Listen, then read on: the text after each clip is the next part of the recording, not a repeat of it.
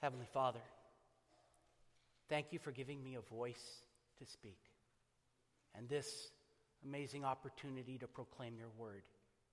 Stand me up as you stood up your servant Daniel. Don't let me waste your precious time by being boring.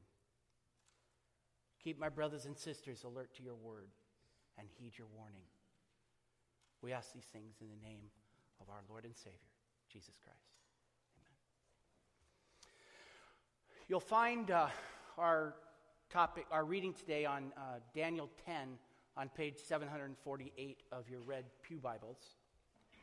Now, this is a brief narrative interlude in a series of incredible prophecies that fill up the back half of the book of Daniel. But what an amazingly unusual interlude it is. Daniel's experience in this chapter gives us a glimpse into another world, the best glimpse we have, and it's a world of spiritual warfare. Operating under constraints that we're not in a position to fully understand, God's servants, the holy angels, wage war against Satan's servants, the unholy angels, demons. And somehow, the results of this war bleed over to influence the fate of nations. War we understand better than we would like to. The stakes of our wars here on earth couldn't be higher. They're a matter of life and death for entire ethnic groups and nations. But what are life and death to immortal, intangible spirits? What do they fight over? And with what armaments? Our reading from Ephesians 6 hints at the kinds of weapons that would prove useful. But reading this chapter is something like trying to watch a Quidditch match without knowing a blodger from a quaffle or the snitch. And you don't know the chasers from the beaters or the keeper from the seeker. And for those of you who don't catch the Harry Potter reference, that's my point exactly. Without understanding the rules, the players, the equipment, we don't understand the game. We can't figure out what's going on. This is a difficult passage. Like Jacob before us, let's wrestle with God's word to attain Daniel's understanding. He starts with the background situation at the time of the vision in Daniel chapter 10, verses 1 through 4. In the 3rd year of Cyrus, king of Persia, a word was revealed to Daniel, who was named Belteshazzar. And the word was true, and it was a great conflict. And he understood the word and had understanding of the vision. In those days, I, Daniel, was mourning for 3 weeks. I ate no delicacies. No meat or wine entered my mouth, nor did I anoint myself at all for the full 3 weeks. On the 24th day of the 1st month, as I was standing on the banks of the great river, that is the Tigris. We'll pause there. It's the 3rd year of Cyrus, king of Persia. That would be 536 BC. Daniel is no longer in Babylon, which sits on the banks of another great river, the Euphrates. Zerubbabel, David's heir, has led his people back to the banks of another river, the Jordan. But Daniel isn't with them either. He's on the banks of the Tigris, maybe near Susa, former capital of Lydia, or Ecbatana, former capital of the kingdom of Media, both of which served along with Pasargadae, former capital of Persia, as the chief cities of the empire. And it's now the 24th day of the first month. That would be 3 days after the week-long feast of the unleavened bread, which follows Passover. In this feast, Israel was to remember that they were no longer to be puffed up with the leaven of Egypt's pride. They would celebrate the events of their deliverance by the hand of God and their subsequent return to the land of their fathers. This feast had obvious significance to the returning Babylonian exiles. Fallen was Babylon the Great, as the prophet Jeremiah had foretold 70 years earlier.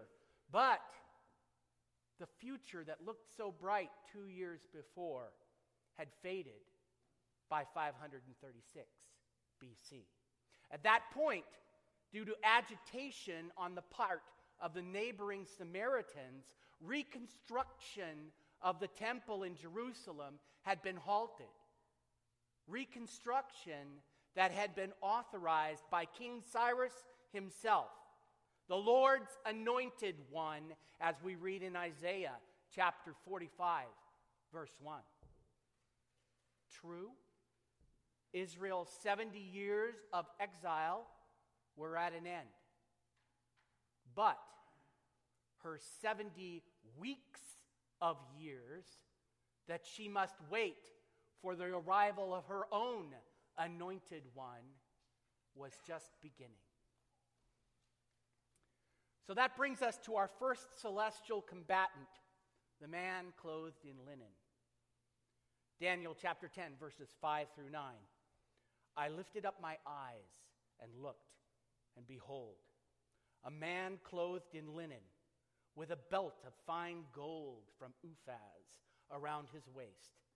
His body was like beryl, his face like the appearance of lightning, his eyes like flaming torches, his arms and legs like the gleam of burnished bronze, and the sound of his words like the sound of a multitude. And I, Daniel, alone saw the vision. For the men who were with me did not see the vision, but a great trembling fell on them, and they fled to hide themselves. So I was left alone and saw this great vision, and no strength was left in me. My radiant appearance was fearfully changed, and I retained no strength. Then I heard the sound of his words, and as I heard the sound of his words, I fell on my face in a deep sleep with my face to the ground. First, take note of Daniel's response when he encounters this being. He faints. Now, admittedly, Daniel's stamina is not what it once was at this time. He's about 85 years old. And he's fallen on his face before when he was confronted by the angel Gabriel in Daniel chapter 8 and lost control of his senses briefly after the angel spoke. But on that occasion, he recovered his composure after the angel touches him once. In chapter 10, the angel must strengthen him 3 times to stand him back up on his feet. Now, back in chapter 8, Daniel was physically in Babylon, but the vision takes place in Susa, the capital of the enemy. In this chapter, Daniel is actually standing on the banks of the Tigris. So perhaps the physical encounter was more intense than the dream encounter. On the other hand, in Daniel chapter 9, when Daniel encounters Gabriel for the second time, apparently in person, no remarkable reaction is recorded. Likewise, though Zechariah, the father of John the Baptist, is disturbed by Gabriel's appearance in Luke chapter 1, verse 12, As is the Virgin Mary in Luke chapter 1, verse 29, neither loses consciousness. Possibly this unnamed spirit is of higher rank than Gabriel, whose importance is never specified in the Bible, but he is presumed to be of high rank. Gabriel stands in the presence of the Father, according to Luke chapter 1, verse 19, while the seraphim, observed in the divine throne room in Isaiah 6, must cover their face with 2 wings, their feet with 2 wings, and remain off the ground, flying with another 2 wings to remain in the divine presence. I conclude that Gabriel was an angel of high rank. I believe that by the time of this vision, the appearance of angels to Daniel was old hat. Next, notice the response of the men who are with Daniel. They're unable to see the vision. Maybe they can hear the sound of the words, but at any rate, they don't stick around. They run to hide themselves. This is reminiscent of the response of Adam and Eve to the voice of God walking in the garden. It also reminds me of the reaction of Saul's companions during his encounter with the risen Christ on the road to Damascus in Acts 9. Now let's talk about his clothing. He wears white linen, which signifies priestly office. And he wears a gold belt, which signifies high rank. This is the uniform of the 7 angels who will pour out the bowl plagues on the earth in chapter 16 of Revelation. But more provocatively, a gold belt is mentioned at one other place in the Bible. And that would be Revelation chapter 1, verses 13 through 18. I'd like to read those to you. And in the midst of the lampstands, one like a son of man, clothed with a long robe and with a golden sash around his chest. The hairs in his head were white, like white wool, like snow. His eyes were like a flame of fire. His feet were like burnished bronze refined in a furnace. And his voice was like the roar of many waters. In his right hand he held 7 stars. From his mouth came a sharp 2-edged sword, and his face was like the sun shining in full strength. When I saw him, I fell at my feet as though dead. But he laid his right hand on me, saying, "Fear not, I am the first and the last, and the living one. I died, and behold, I am alive forever, and I have the keys to death and Hades."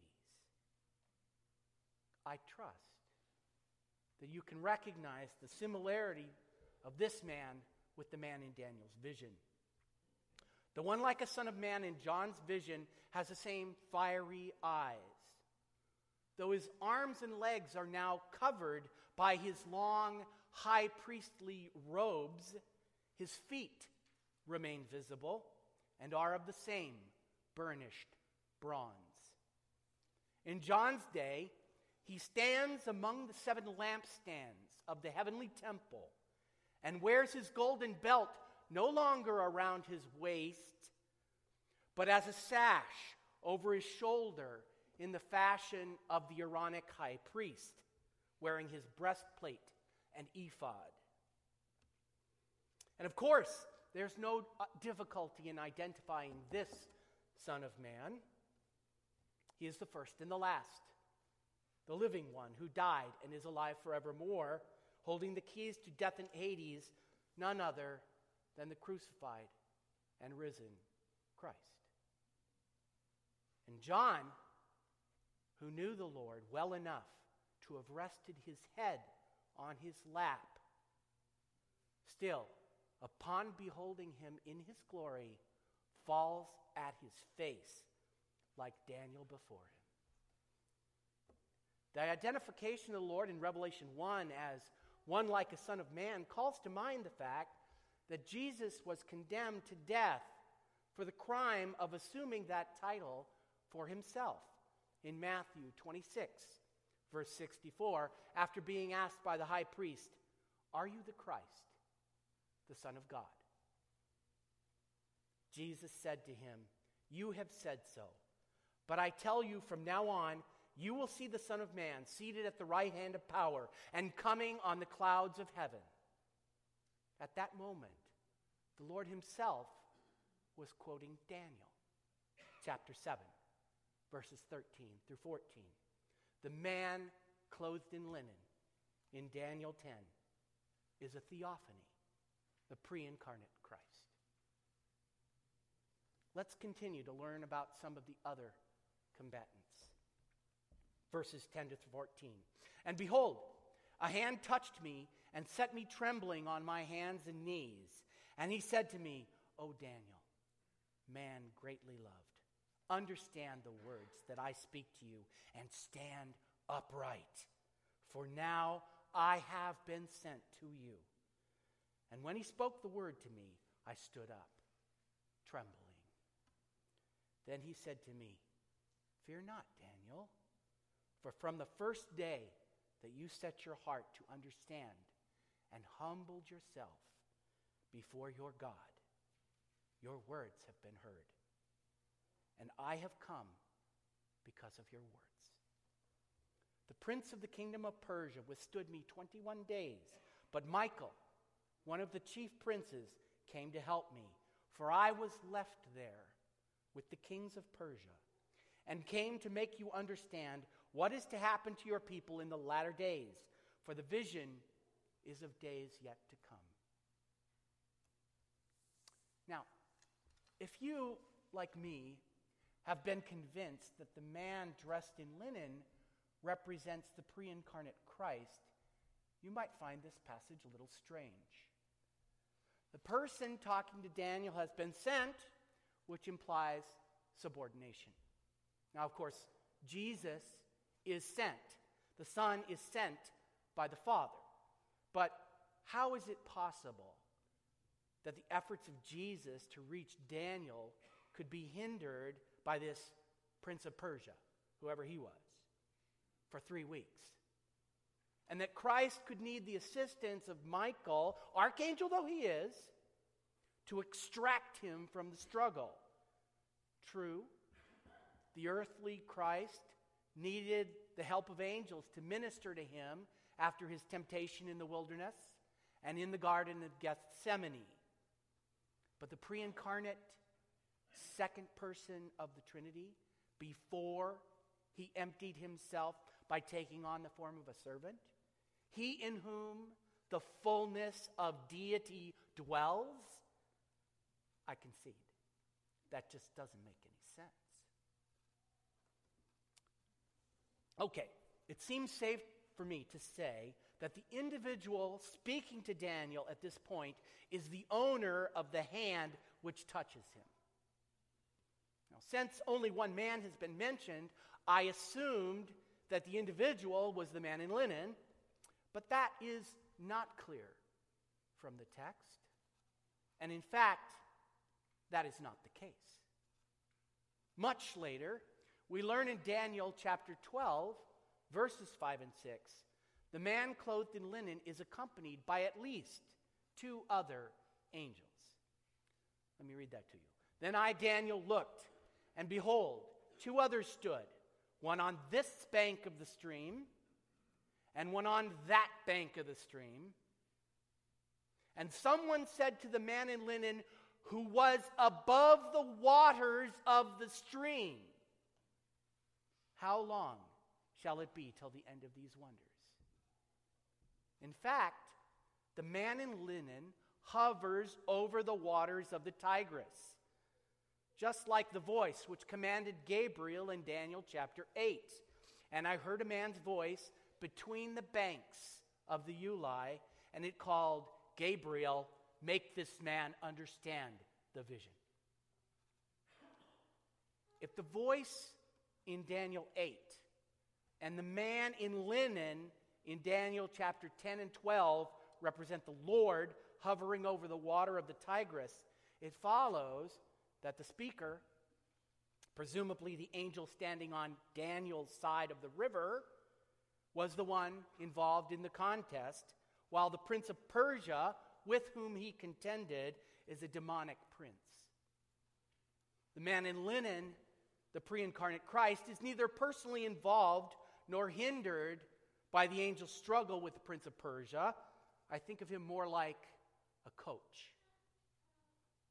Now, we know the combatants and their equipment. We even have a hint that the fate of kings of Persia are at stake in their struggle. Now let's read from verse 15 through the end of the chapter, and actually into the first verse of chapter 11, to see if we can understand how this works. When he had spoken to me according to these words, I turned my face toward the ground and was mute. And behold, one in the likeness of the children of man touched my lips. Then I opened my mouth and spoke. I said to him who stood beside me, O my Lord, by reason of the vision, pains have come upon me, and I retain no strength. How can my Lord's servant talk with my Lord? For now no strength remains in me, and no breath is left in me. Again, one having the appearance of a man touched me and strengthened me.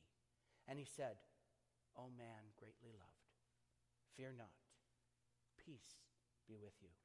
Be strong and of good courage. And as he spoke to me, I was strengthened and said, Let my Lord speak, for you have strengthened me. And he said, Do you know why I have come to you? But now I will return to fight against the prince of Persia. And when I go, behold, the prince of Greece will come. But I will tell you what is inscribed in the book of truth. There is none who contends by my side against these, except Michael, your prince. And as for me, in the first year of Darius the Mede, I stood up to confirm and strengthen him. The key, I think, to our understanding is the identity of this man, Darius the Mede. I know what you're thinking. Who cares about an old, dead, forgotten guy? Ancient history is boring and irrelevant. You are listening, my friends, to the voice of the enemy. The struggle of angels is the struggle over whose historical cliff notes will be heard and remembered. This is spiritual warfare. Resist the devil, and he will flee from you because he cannot stand the truth. What does it mean that the angel stood up Darius the Mede? Probably something like he just stood up Daniel himself, or Nebuchadnezzar, according to the dream in Daniel. Remember from chapter 4 how that looked to Nebuchadnezzar. My reason returned.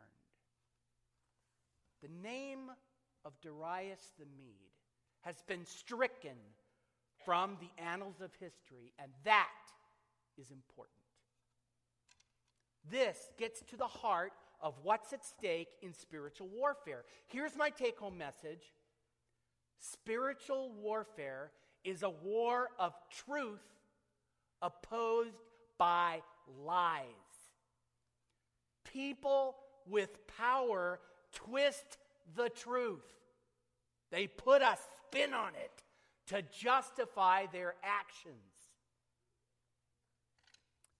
Now, if you could believe what I say, we'd be all done here. Okay? But you can't relinquish your thinking to somebody else, even if that somebody else is me. You have to see it for yourself. Otherwise, you're in danger of falling for the next lie. Have you ever heard the expression written in stone? That is supposed to mean that the thing is fixed, true, and unchangeable. No mention of Darius the Mede has been found in any archaeological record. Let me ask you this. Do you remember the images of ISIS destroying antiquities in Palmyra? Can I suggest to you that the first thing a victor does when he wants to rewrite history is smash anything contrary to his reconstruction, particularly anything written in stone? You know what the second thing he does? He builds new monuments, retelling history his way. We have three main literary sources of information about the history of this period. First, of course, we have the Bible, God's Word, written at the time the events occurred. We also have two written accounts from the Greeks.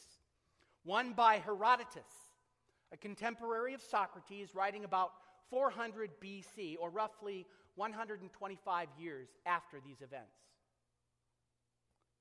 And one by Xenophon, a contemporary of Plato and fellow student of Socrates, writing about 375 BC, or roughly 150 years after the events. But there's a problem. History, as recorded by Herodotus, cannot be reconciled with history as recorded by Xenophon. If that surprises you, think today about the debate going on about whether there was or was not a Holocaust 70 years ago. An event to some people today was a myth. How can we determine which of these two sources are accurate? The history of Herodotus acquired a reputation among the ancients as being unreliable, biased, and dishonest. It fell under heavy criticism from such writers as Aristotle, Cicero, Josephus, Plutarch, and the early Christian Lucian of Samosata. But here's the problem. The history that Herodotus gives us agrees very well with our archaeological record, particularly inscriptions from the reign of Darius the Great, who ruled from about 550 to 486 BC, or about 20 years after the events in this chapter. But the account of Herodotus also cannot be reconciled with the account in the Bible. No problem, right? In modern times, it's become fashionable to discredit the Bible as a source of historical information. According to this viewpoint, the Bible is a theological work written long after the fact, in other words, mythological fiction. Daniel's prophecies in particular are suspect because of the incredible degree of accuracy in the next two chapters of their prediction of the career of Antiochus Epiphanes, the Syrian tyrant who tormented Israel in the middle of the 2nd century BC. If, as it claims for itself, the book of Daniel had been written in 536 BC, it would be miraculous for Daniel to so accurately predict events that would occur 400 years later. And scientific men, of course, do not believe in miracles. Now let's talk about the history of Xenophon. He was a Greek mercenary general in the army of Cyrus II in his unsuccessful uprising against his brother, Artaxerxes II. As a retired officer, I tend to give more credit to the accounts of soldiers as opposed to the accounts of news reporters and politicians, who are more interested in a good story than in the truth. Generals are more interested in the truth than a good story because a good story isn't going to save their army when they engage in battle. The truth will.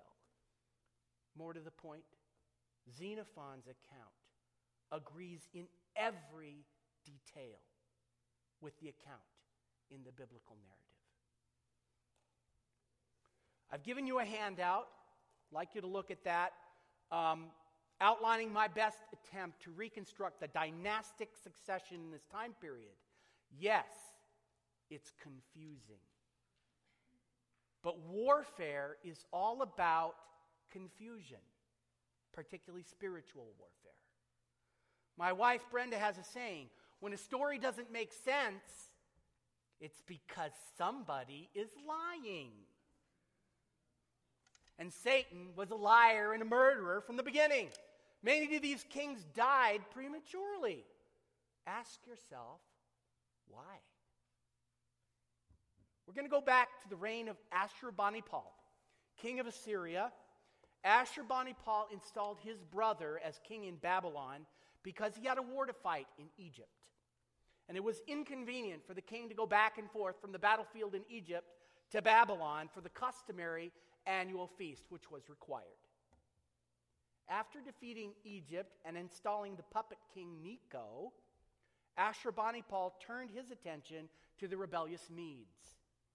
As a result, their king was killed, Media was overrun, and the Median prince, Cyaxares, vowed revenge. After a Babylonian rebellion, Ashurbanipal's brother was replaced by one of his generals, who was installed as governor, not king, in Babylon. And that man's name was Nabopolassar.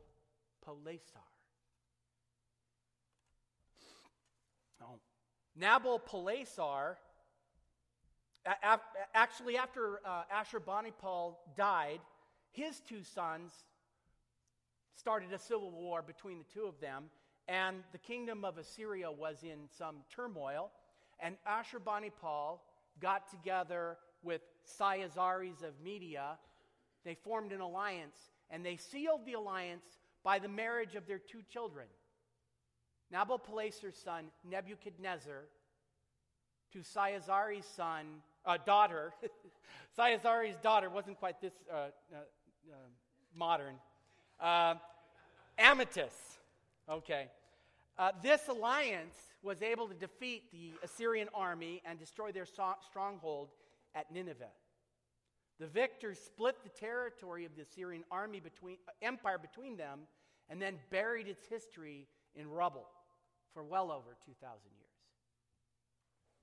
From Daniel 1, you're well aware that Nebuchadnezzar succeeded his father, Nabopolassar, to the throne of Babylon. Meanwhile, Astyages, the brother of Queen Amytis, succeeded to the throne of Media. After Nebuchadnezzar's death, his son sat on the throne of Babylon for 2 years before he was assassinated by Neriglissar, one of Nebuchadnezzar's generals. He's mentioned in Jeremiah 38. Neriglissar then married Nebuchadnezzar's daughter, Nitocris, cementing his own claim to the throne of Babylon. Unfortunately for his son, Neriglissar's reign only lasted 3 years, insufficient time to secure his succession, and his own son, while still a child, was also assassinated after a few months.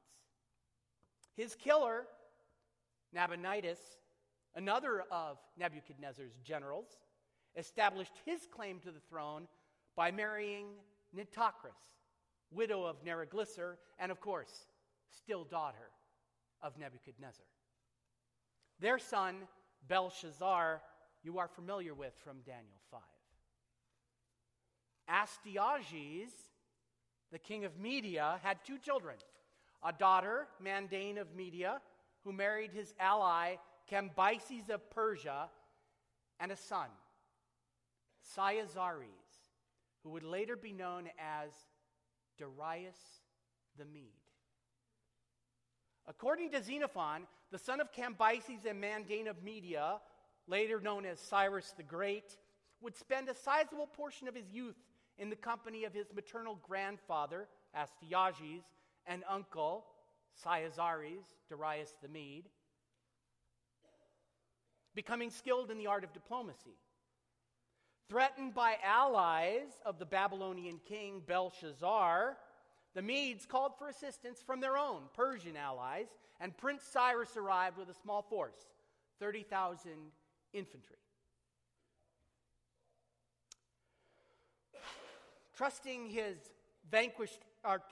By treating his vanquished enemies better than Belshazzar treated his allies, Cyrus won them over to his side of the conflict and amassed a huge army. After the conquest of Babylon, Cyrus installed his uncle as king of Babylon, and as Darius had no sons and his daughter married Cyrus, it was evident that Cyrus would inherit both the kingdom of Persia upon the death of his own father and the kingdom of the Medes upon the death of Darius, as well as, of course, the fruits of their conquest. Now here comes the tricky part with the princes of Persia. After the death of Cyrus, his eldest son Cambyses died under mysterious circumstances while on campaign in Egypt. His lance bearer, a man in his company at the time of his death, then hurried back to Persia, where he orchestrated the assassination of Cyrus's second son, Smerdis, whom he claimed was actually Pseudo-Smerdis, a Zoroastrian magician named Gaumata. The younger brother, it was claimed, had already been secretly assassinated by his older brother, the late king. This lance-bearer was the son of Hystaspes, one of the generals of Cyrus, and the grandson of Gobirus, another of Cyrus's generals. By taking the throne name Darius, he conflated the identity of his maternal grandfather, Gobirus, with Darius the Mede. In order to further legitimize his reign, Darius married the daughter of Cyrus, Atassa. Did I mention that Darius is the one who erected the monuments in which modern historians place such great stock? So what are the implications for us today? Spiritual warfare, it seems, is a spiritual struggle using spiritual weapons, as described in our reading in Ephesians 6. The combatants are associated with nations as their leaders try to put a spin on history in order to cover up their own wrongdoing as they vie for power. This has been going on since the beginning, and it is going on today. Jesus is the life. The stakes in our earthly struggle couldn't be higher. They are a matter of life and death. That war was won for us on the cross at Calvary. But its effect still hurts, as you well know, if you've lost loved ones. Jesus is the truth. The stakes in the heavenly conflict couldn't be higher.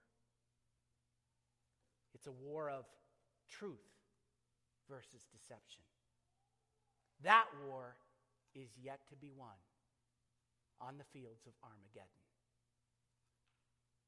Jesus is the way, the only nexus point between our world and the heavenly realm, the only point between the truth and our experience and memory. We must wrestle with and come to know His Word as the foundation of our lives on the rock of His truth. All other ground is sinking sand. Let us pray. Lord Jesus, you are the way and the truth and the life. No one comes to the Father but through you. Lead us in your way. Do not let us be led astray by the lies of our enemy. In your name we